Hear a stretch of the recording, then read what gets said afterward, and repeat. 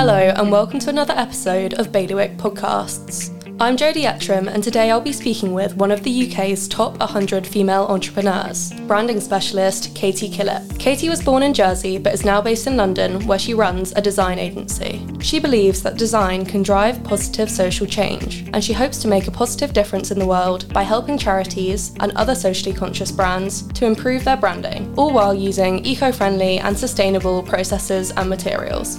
Katie helped to revitalise the Pride events in Jersey and Guernsey in recent years by creating inclusive campaigns that focused on the original activist roots of the event, reclaiming its core values and ensuring that all voices in the local LGBTQ community were heard and represented. Katie spoke with me about her journey into the world of design, from getting her first job in a local graphic design studio to starting her own business in London.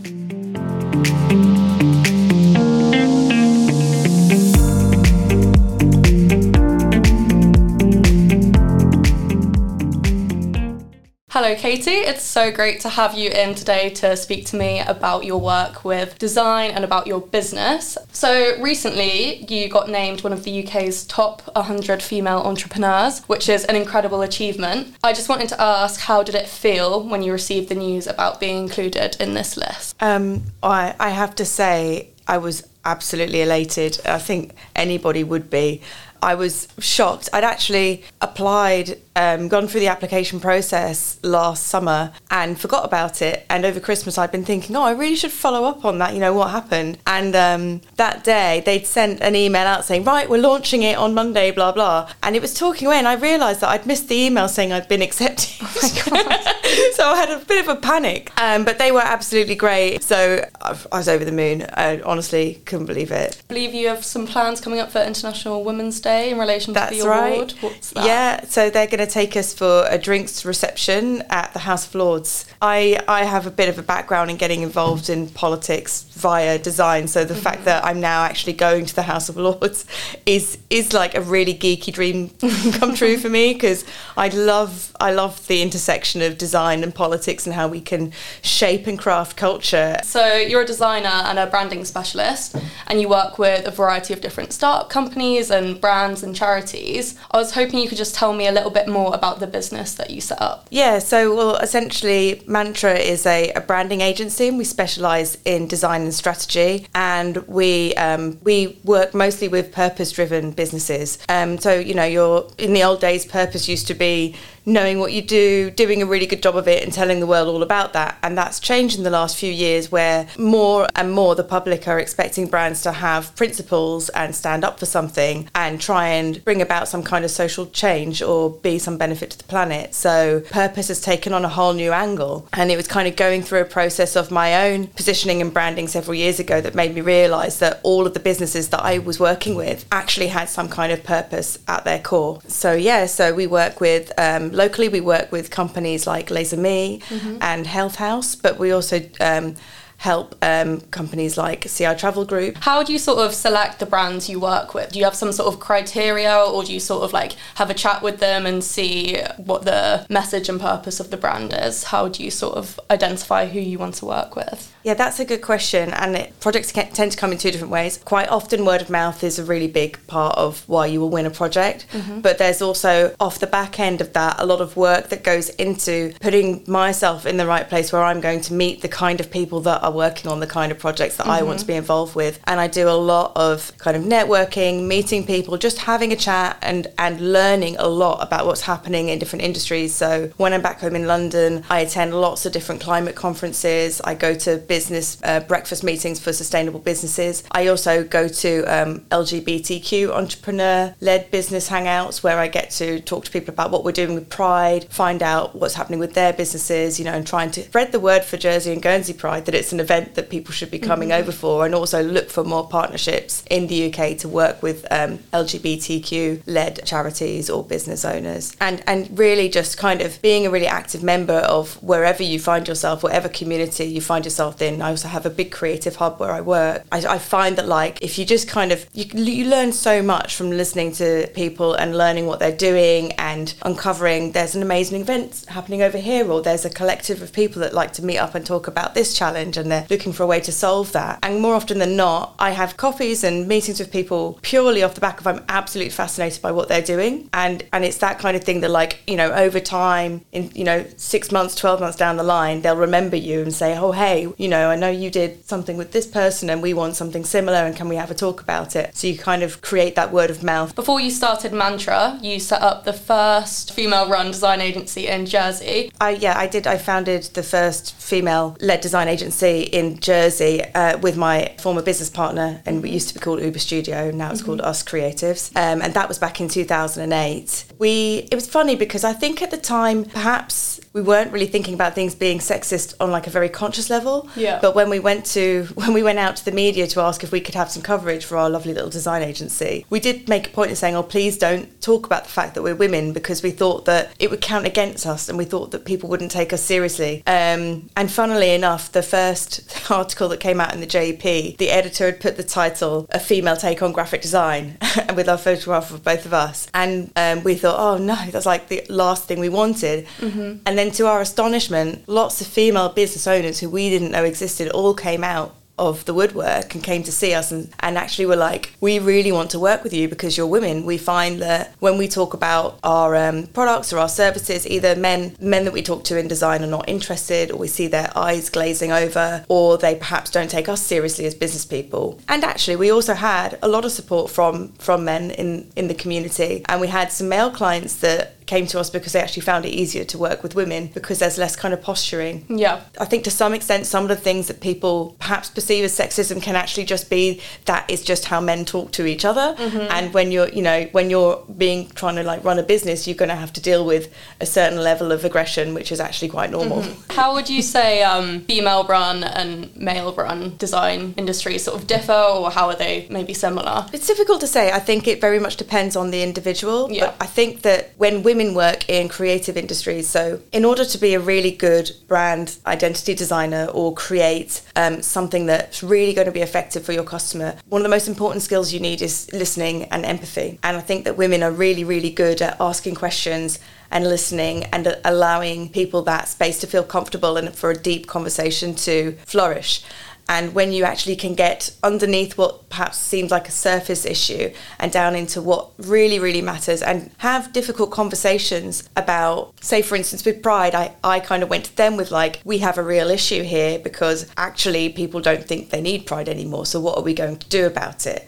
And at the same time, we knew that there were homophobic attacks increasing, and the issue with corporate sponsorship and people thinking it become a tick box exercise and people rainbow washing and not really doing anything about it. Now, because we had been listening and talking about it for years, we were able to have a really honest conversation, say, look, the whole brand has a problem and we actually need to almost take the brand apart and start again to reset it on a path that's actually fit for purpose for where we are now. Because where we were was not the representation that it had in the public realm. And I think that working with women, you get that level of empathy and listening and understanding that, you know, is an added bonus, because that's what women traditionally do as their role, you know, in the community. They're often the kind of the listener, the empath, the carer. But I don't want to say that men don't do that either. So many really gifted and fantastic emphatic men out there too. Before you set up Uber Studios? Yeah. Uber Studios. So before you set that up, you worked as a graphic designer in local companies in Jersey? That's right, yeah. And when did you take on your first role as a graphic designer? Oh yeah, so I started working in a local agency when I was still sitting my A-level exams. I was asking them, I basically ended up in graphic design kind of by mistake. So to take you from the beginning, I loved the sound of the word graphic design, and I thought, oh, this sounds like me. I don't know what it is, but I really want to do this. And I went around saying to everyone, oh, I want to do graphic design. I want to do graphic design. And this was like pre-internet days, so it wasn't like I could Google it. I couldn't go on Instagram. That didn't exist. There was none of this stuff. So you didn't know what you didn't know back then. You know, it was really more challenging to kind of break into anything unusual. And a friend of mine's dad was a photographer, and he offered to take me for a week during one of my school breaks. So I went went along to meet this photographer, and he led me down into the design studio, because it turned out he was the in-house photographer at a local design agency, like a really big one. So they sat me down in front of a Mac, and I was like no longer going to go out on a jolly to all these photographs. I was sat there learning a program called Quark Express, which doesn't exist anymore, and like everybody was fascinated because Photoshop had just got layers, and it was like, you know, I mean, I sound like the old designers that I used to meet back then now, like, oh, I remember when we didn't have this, and we had ISDN and couldn't send a PDF, it was all by fax. And it's true. That's so funny. It was bizarre. It's really weird when I look back on it now to think I'm part of that change. Yeah, that now sounds alien if I talk about it. And like, people didn't even have websites for their businesses back then. That's so crazy. Yeah, I can't even like imagine that. Yeah, they got a website designer at this company. It was like it, and they were going to have to try and convince companies to get websites because they were still just doing brochures and print ads. It was really, really different. I got my first job at that same company. I basically wrote them a letter asking if they'd give me a job when I was still doing my A-level exams. A role came up and they offered it to me, basically. And I didn't know how to apply for a graphic design role, so I wrote them a letter. Do you remember me? And they were like, absolutely, snapped me up, got me straight in. And I kind of went on from there. I worked there, and then I went on to work at Image, which I think is now called something else. And then I went to work with the Idea Works, who I think are still around. Mm-hmm. I met my former business partner at the Idea Works. But yeah, it was a great education. I kind of moved between learning very technical graphic design skills from a very technical studio manager who brought me in all of his books from university to read, and they sat me down with like CD-ROMs to learn how to do things on the computer. And I had lots of time to kind of get to grips with the whole thing. And then I had to kind of take myself on my own journey and teach myself the kind of creative aspect, because that's the bit that's much more difficult, and that's the bit that never ends. Like, you have to stay interested in trends, and you have to stay up to date with what's going on and attending conferences. And as my journey went on, I kind of eventually realised that I wasn't just talking to people about the design that they needed anymore or what the content for the next brochure was going to be. I was talking to them about their real business challenges, and I was talking to them about the psychology of their customers and how that might impact what we said or where we said it or which media it was in or what colour would represent to them. And I realised that we weren't just doing design, we were doing strategy. And I became really kind of interested in trends and behavioural science, as well as the kind of creative advertising solutions to those challenges. Mm-hmm. So I've spent a lot of time regularly going to trend forecasts, and that's where I started to find myself going to, like, I want to be at the place where my clients go to learn about their industry and what's happening next, so that I can actually be informed and tell them what they need to know ahead of when they already know it. I think the key resource when I was younger was probably Creative Review. It's a really, really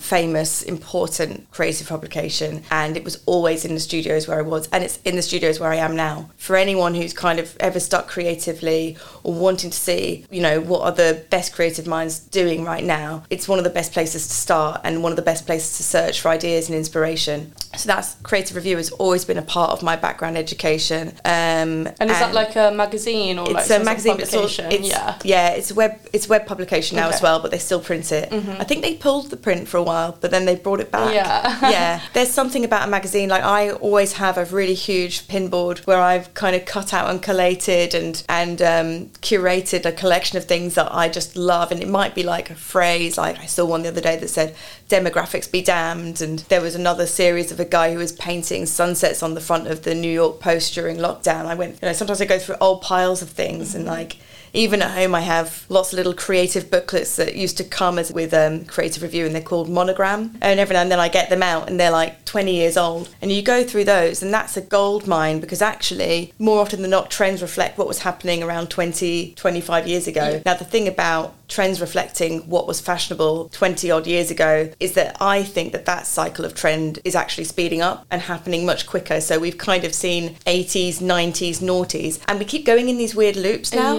And I think that the reason why certain trends come around is it's when you get people who are 16 to 18 years old who start to get nostalgic, and they tend to bring in whatever was the big trend when they were really little comes into fashion again. And I think that because we actually have this new phenomenon where these people were also grown up with the internet, now we have this like much quicker turnover of trends where things are happening much more rapidly, and they're not lasting like they were. I feel like today more than ever you can essentially be who represent whatever era you want to represent. And it's really interesting seeing how old ideas get mixed with new technology and new takes on that, because they're never quite identical. There's always something that represents a shift. But where we've seen so many changes in technology, where is that going to go next? You know, we're at a point where we might see this exponential increase in computing power coming with quantum computers. So, you know, how is that going to impact what things look like? Is there an end to how glazed things start to look because of the, you know, how ultra high res we can make them? I don't know the answer, but it's really exciting. And how much of a pushback into analog are we going to see as a result? Because there's always going to be a kickback in the opposite direction as well. There's always going to be people craving to get off the computers and away from technology and make things by hand. So I think it's really good to have a hand in both of those things as well. I'd say the majority is still on the computer for sure, but I definitely really value and still do analog creative stuff myself. So I learned to screen print after I moved to London and found myself in a workspace that offered free screen printing facilities and was doing a lot of kind of collaborations with charities like Choose Loves and like asking, would you submit some prints and so on. So I learned how to screen print because I really wanted to get involved in that kind of thing. And then I found myself kind of getting mixed up with street artists and learning how to spray painting huge containers. So I really wanted a big advertising opportunity, and there was a massive shipping container, like 2 piled up on top of each other right outside my workspace, which has a really, really high footfall. So I applied for permission to basically go up and spray a massive message onto one of them, which just said, "Be a nice human." And it looked gorgeous. And it was actually a response to some of the negativity and bullying that had been happening in the media. How has your upbringing in Jersey influenced your approach to business and to design? I think growing up here, you grow up with the most profound amount of respect for the environment and for the sea.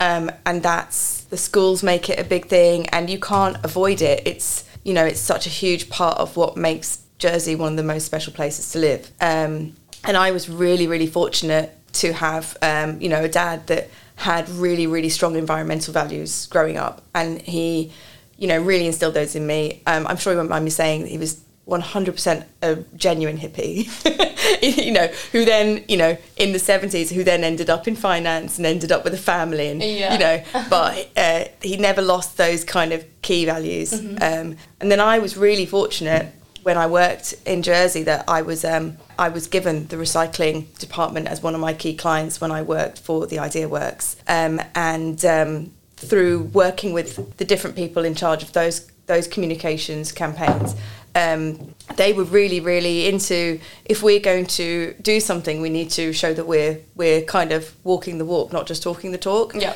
So they were the ones who instilled in me, we need to learn about recycled materials, we need to learn about using sustainably created inks that are made from vegetables instead of chemicals. We need to ensure the paper is at the very least FSC accredited, so it's, you know, renewed forests for paper rather than the alternative. And that really got me started in like learning about all of that stuff. And it's something that then just became a bit of an obsession for me, because it was almost like a competition, like, well, you know, we want to create these promotional items, but how can we do it without using a harmful material? So finding things made from recycled CDs when people used to have CDs. Or, just looking for innovative materials like paper that's made from recycled fashion waste. So you can get stuff like that now, and you can get really amazing plastics that are actually made from plants and will decompose. So that's a really suitable swap for certain types of packaging needs. So it just became something that I was really, really interested in and wanted to continue. And I found the more I did it, the more my clients were asking for it anyway and becoming really, really conscious. And it's almost like the more you focus on something, the more of it you're going to get. So you just naturally start attracting people who are kind of thinking along the same lines and wanting to do similar things. And just going back to, you know, your passion for design as a whole, you mentioned while at school you didn't really know exactly what a graphic designer was, but you were sort of attracted to the idea. I wonder if you could explain a bit more about that, or maybe share one of your core memories or core experiences that shaped your passion for design at an early age. My art teacher at A-level was Pat Robson, and she said to me a few years after I left school, it was always obvious that you were going to be a graphic designer, Katie. And I was like, really? That's amazing. But I think, you know, when I was really unfortunate when I did my A-levels, because I decided to do maths physics and art, which was like a ridiculous combination.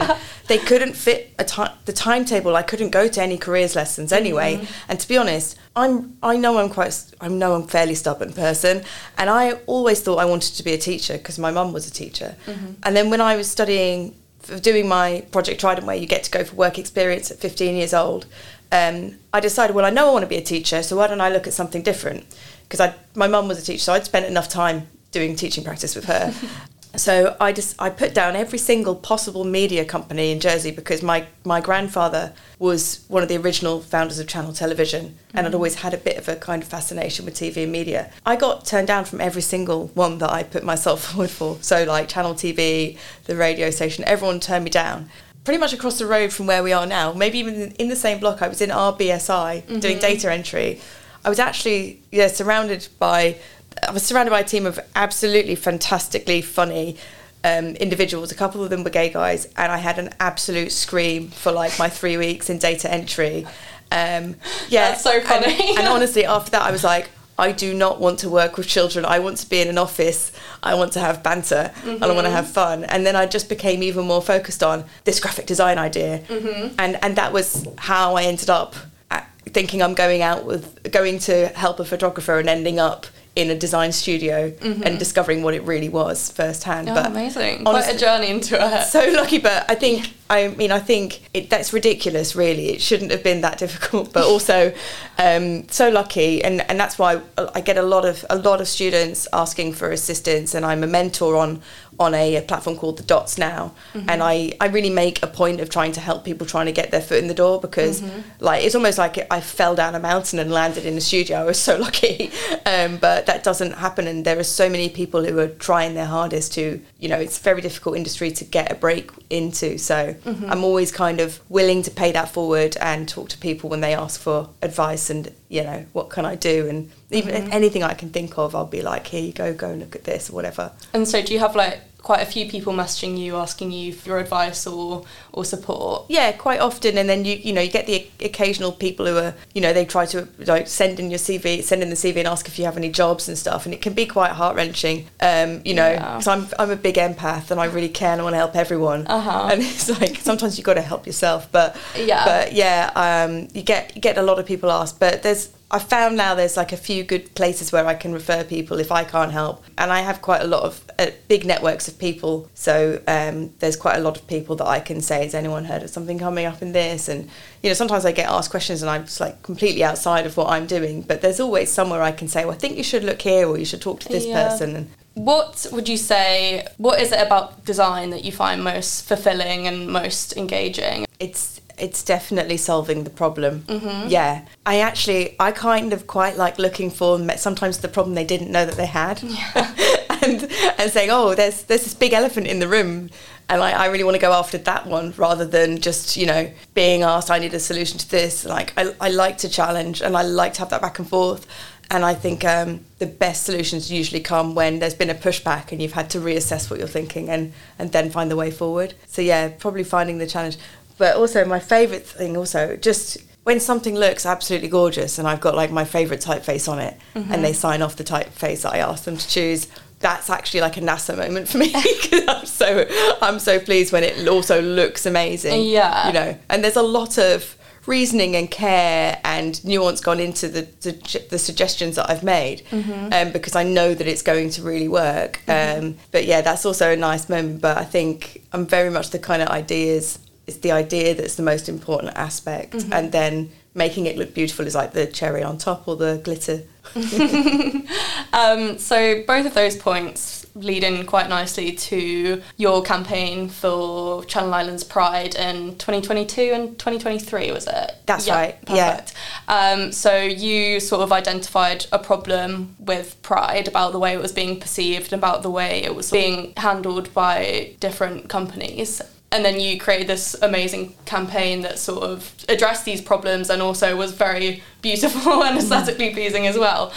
So yeah, I was hoping you could tell me a bit more about the whole Pride campaign. Yeah, so it started in 2022. Well, I guess it kind of started in 2021 when Ellie, who is the CEO of Liberate, came to talk to me about we're going to have a special Pride next year because it's the 50th anniversary.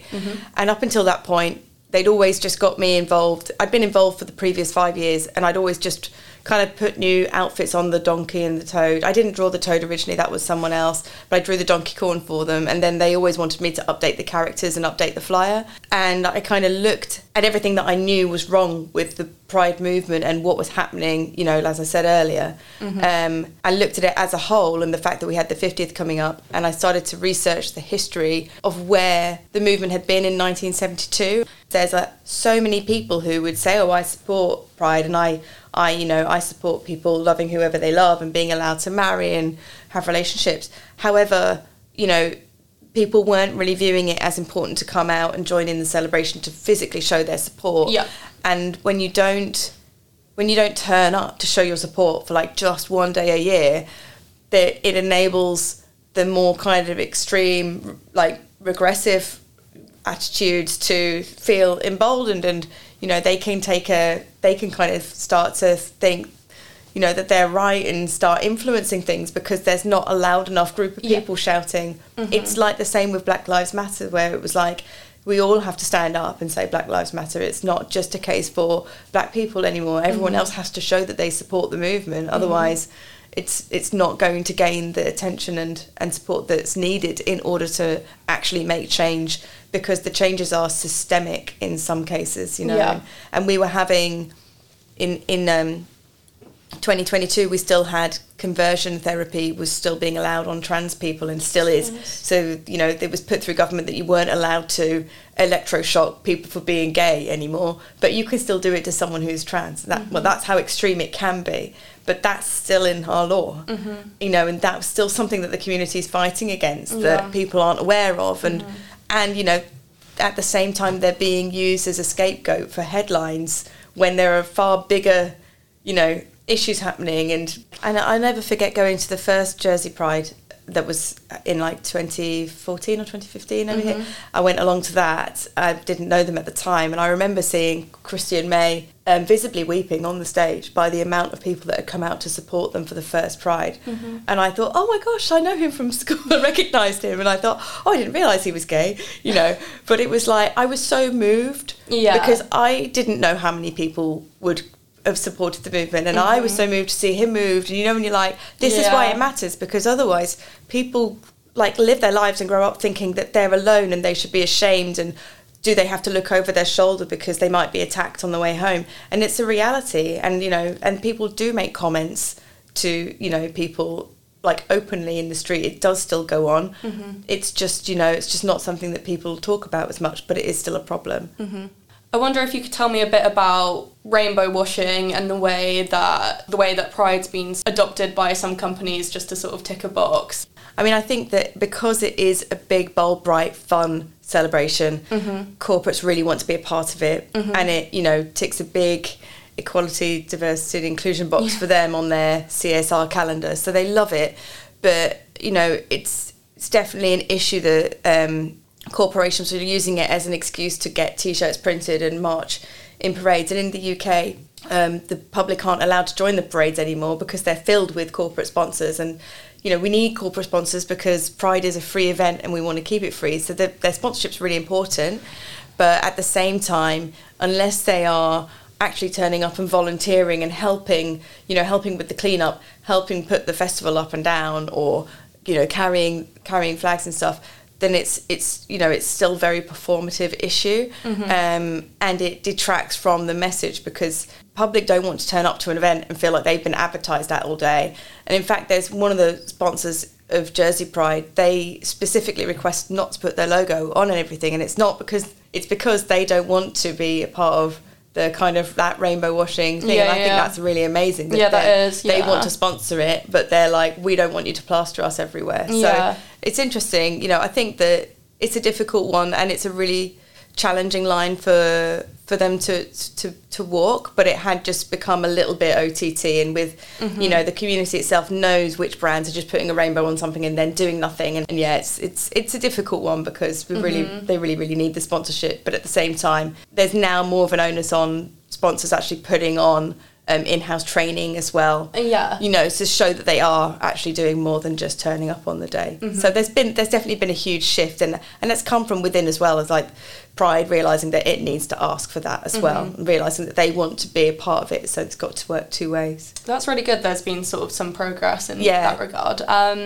With the 2022 Pride, that was the 50th anniversary. That's right. Yeah. What were your sort of key goals for the campaign? What did you want to achieve through your campaign, and what issues did you want to address? We really wanted to raise awareness of how far the movement had come from 1972, and we wanted more people to kind of learn their gay history.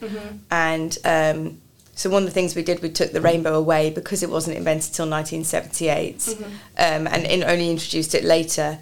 We really just wanted to get more people to come out and support the community. At the time in Guernsey, they were trying to get some legislation passed for their New Equality Act.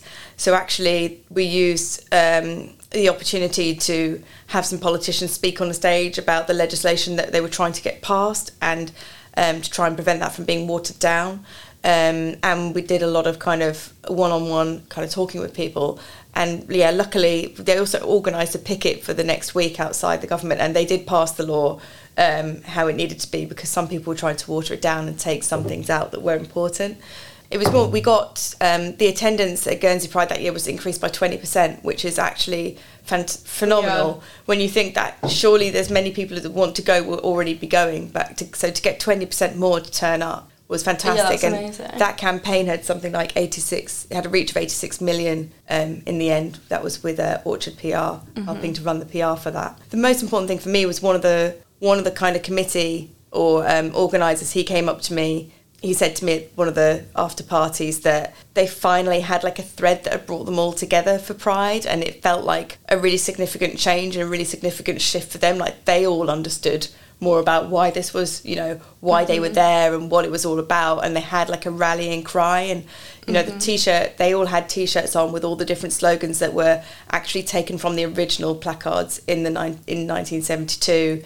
That's so cool. And we'd written things like "gay is good" in this really psychedelic wobbly lettering, which was the fashion at the time, but also it meant that you could put the word gay like really massive, and if somebody was anti-gay, they'd have to spend a few seconds trying to read what it said before they knew what they'd said.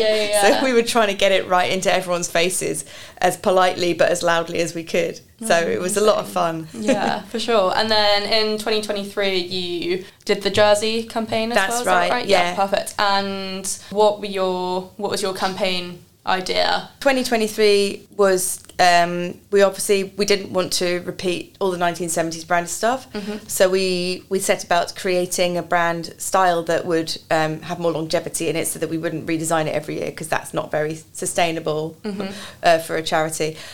So we looked at what are we not addressing, what are we missing here. You know, we've done all this work, we want to keep that fighting spirit going, but what are the challenges? And I'd been to a trend forecasting session with the IPA, the Institute of Practitioners in Advertising, and one of the big themes that was coming out in 2023 was people were kind of turning their backs on these highly polished fake images of themselves on social media and wanting to be authentically themselves. And we talked about making it all about celebrating your true authentic self, and how Pride is a place where people can come together and really celebrate who they are and not be afraid to have to live up to anything or hide behind a mask for the day. So it was Christian, May and Vic I worked with on that, and they were really, really behind it, and they really wanted to create a campaign that would bring together people from all different minority backgrounds in the community in Jersey. So they wanted to make a point that in Jersey, Pride isn't just about the cis gay guys that you see typically plastered as the poster boys, and it's not just about drag queens. It's a Pride for everybody in the community, and that's older people, people from people who might have disabilities, people from the black community, and anyone who's like lesbian, gay, transgender, bisexual. We had some transmasculine models in our campaign. And we had a proud parent, and we even had allies from the Salvation Army in the campaign. So we had like every single kind of possible minority we could have, we had in our campaign. And It was shot by photographer Katie Killip, who was fantastic and is also part of the community and had been helping capture Pride for several years. And it was just, I can't believe how brave our models were, to be honest, because we approached them all and some of them took a little bit of convincing, because we were like, we want to take a really powerful, unapologetic, proud photograph of you, but we're going to plaster you all over Jersey, for a month or two. Is that okay? And this is your kind of coming out moment. This is your defiant, I'm here, I'm proud, I don't care what you think kind of thing.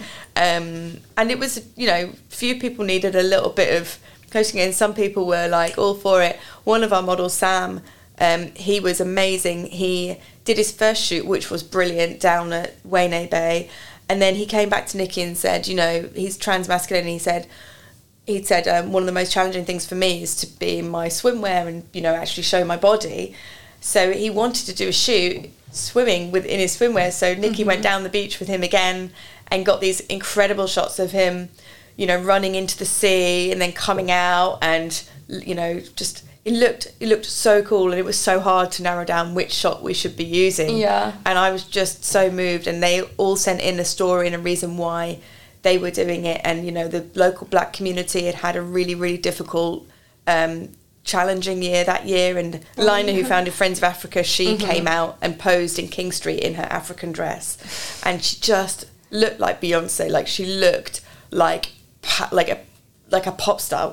It's amazing. It's my favourite photograph. That's amazing. And I'm just so proud of her for coming out, because I knew some of the local community, and I knew what had happened, and for her to come out and say, I'm proud to wear my melanin crown, and I'm proud that I'm here, and I will never let anyone diminish who I am just because of the colour of my skin. You don't think these things happen in Jersey, but they do. And actually we need to all recognise that and support people regardless of whether we've seen it or not. Just be more conscious of what other people may be going through. And what do you think the benefits for the community were of having such an inclusive campaign that sort of addressed all different aspects of the queer spectrum and included all sorts of different allies? What are the benefits of that? Well, on the day, the benefits were really obvious, because I met so many people at Pride who had never been to a Pride before, and here they all are meeting different people from outside their echo chamber, their bubble,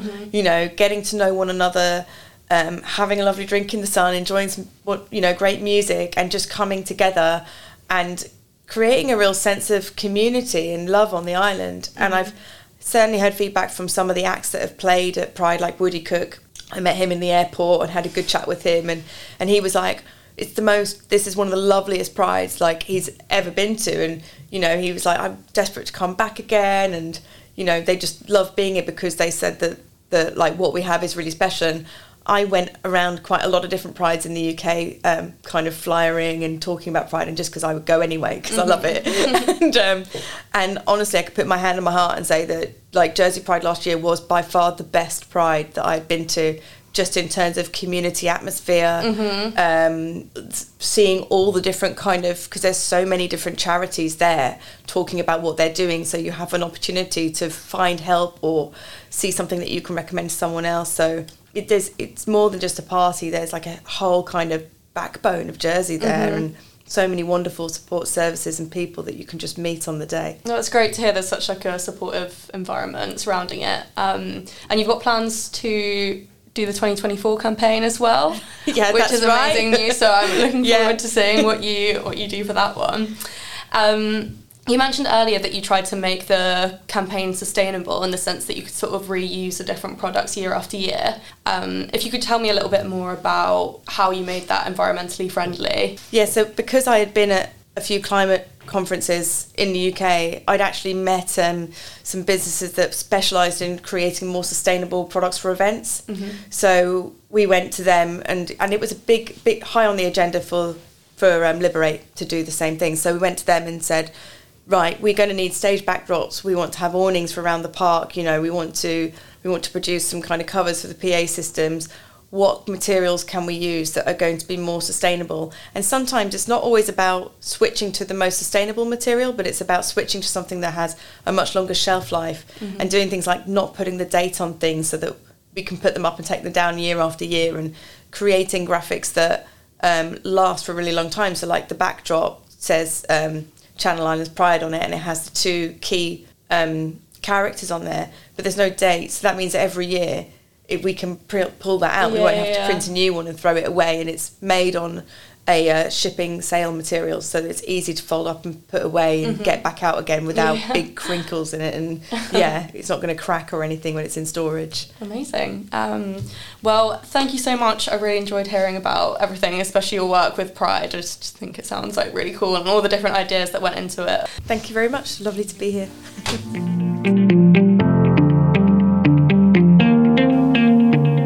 Thank you for listening to this episode of Bailiwick Podcasts.